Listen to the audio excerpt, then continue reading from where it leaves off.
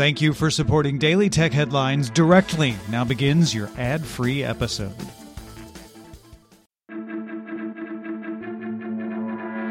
These are the Daily Tech Headlines for Thursday, February 6, 2020. I'm Rich Straffolino. Reuters reports that, according to sources, Xiaomi, Huawei, Vivo, and Oppo are working together on the Global Developer Service Alliance, designed to allow developers to market apps overseas. A prototype website seen by Reuters claims the GDSA will cover 9 regions, including India, Indonesia, and Russia. It's unclear if the GDSA will offer monetary incentives for developers. The alliance was reportedly set to launch in March, but may be pushed back due to the coronavirus outbreak in China.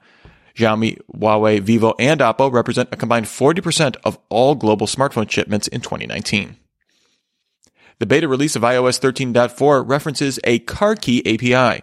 According to the system's internal files, car key will allow iPhone and Apple Watch users to unlock, lock, and start a vehicle having a device nearby to serve as the key. The feature will work automatically and not require Face ID authentication, meaning a dead device could still work with car key. Devices are paired through the Wallet app and requires the carmaker's app installed. Devices are placed on the car's NFC reader for pairing. The Wallet app can also be used to share a car key with other people on their devices. Last month, the New York Times reported on the company Clearview AI, which offered image recognition to a claimed 600 law enforcement agencies based on a database of 3 billion images scraped from Facebook, YouTube, Venmo, Twitter, and other online platforms. Now, Facebook, Twitter, Google, and YouTube confirmed they have sent separate cease and desist letters to Clearview, stating that scraping images violated policies and demanding it stop accessing and using the images. In an interview with CBS, Clearview CEO Hon Tan-That argued that it has a First Amendment right to access the data in public domain. Facebook argues that its terms forbid any scraping, and YouTube stated its terms explicitly forbid collecting data that can be used to identify a person. A WhatsApp flaw discovered by researcher Gal Wiseman at Perimeter X showed how an attacker could use a cross-site scripting attack to read the files on macOS or Windows versions of the app by using a specifically crafted text message, and then get contents of files on the computer. WhatsApp Desktop was implemented using the Electron software framework, which allows developers to create cross-platform applications based on web or browser technologies, but relies on the developers to deploy secure Electron apps. Software engineer Robert Heaton published a blog post looking at the privacy policy for Wacom tablets.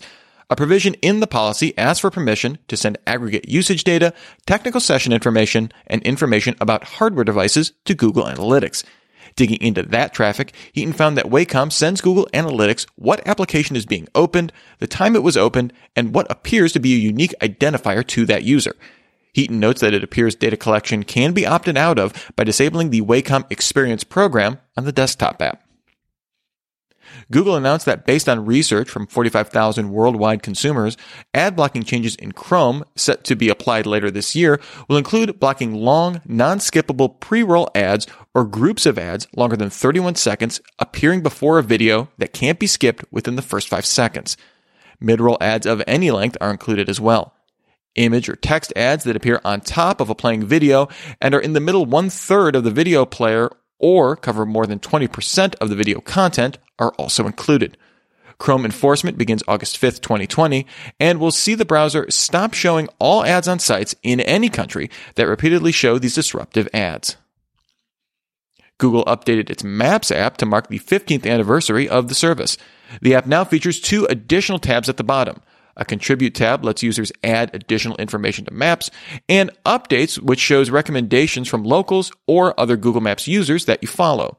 The For You tab has also been renamed to Saved. Coming in March, the app improves crowdsourced information for public transit, allowing users to submit details like temperature, wheelchair accessibility, and if there's onboard security on a train. The AR Live View mode will also get updated in March with a new lightweight mode that focuses on the destination rather than showing a full 3D turn-by-turn mode. Google Maps will also get an updated app icon, replacing the familiar map with a Google-colored location pin.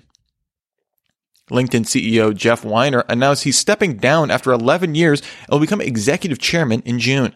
His replacement will be Ryan Roslansky, a senior vice president of product at the company and the first person Weiner hired. Tomer Cohen, another VP of product, will move into Roslansky's role.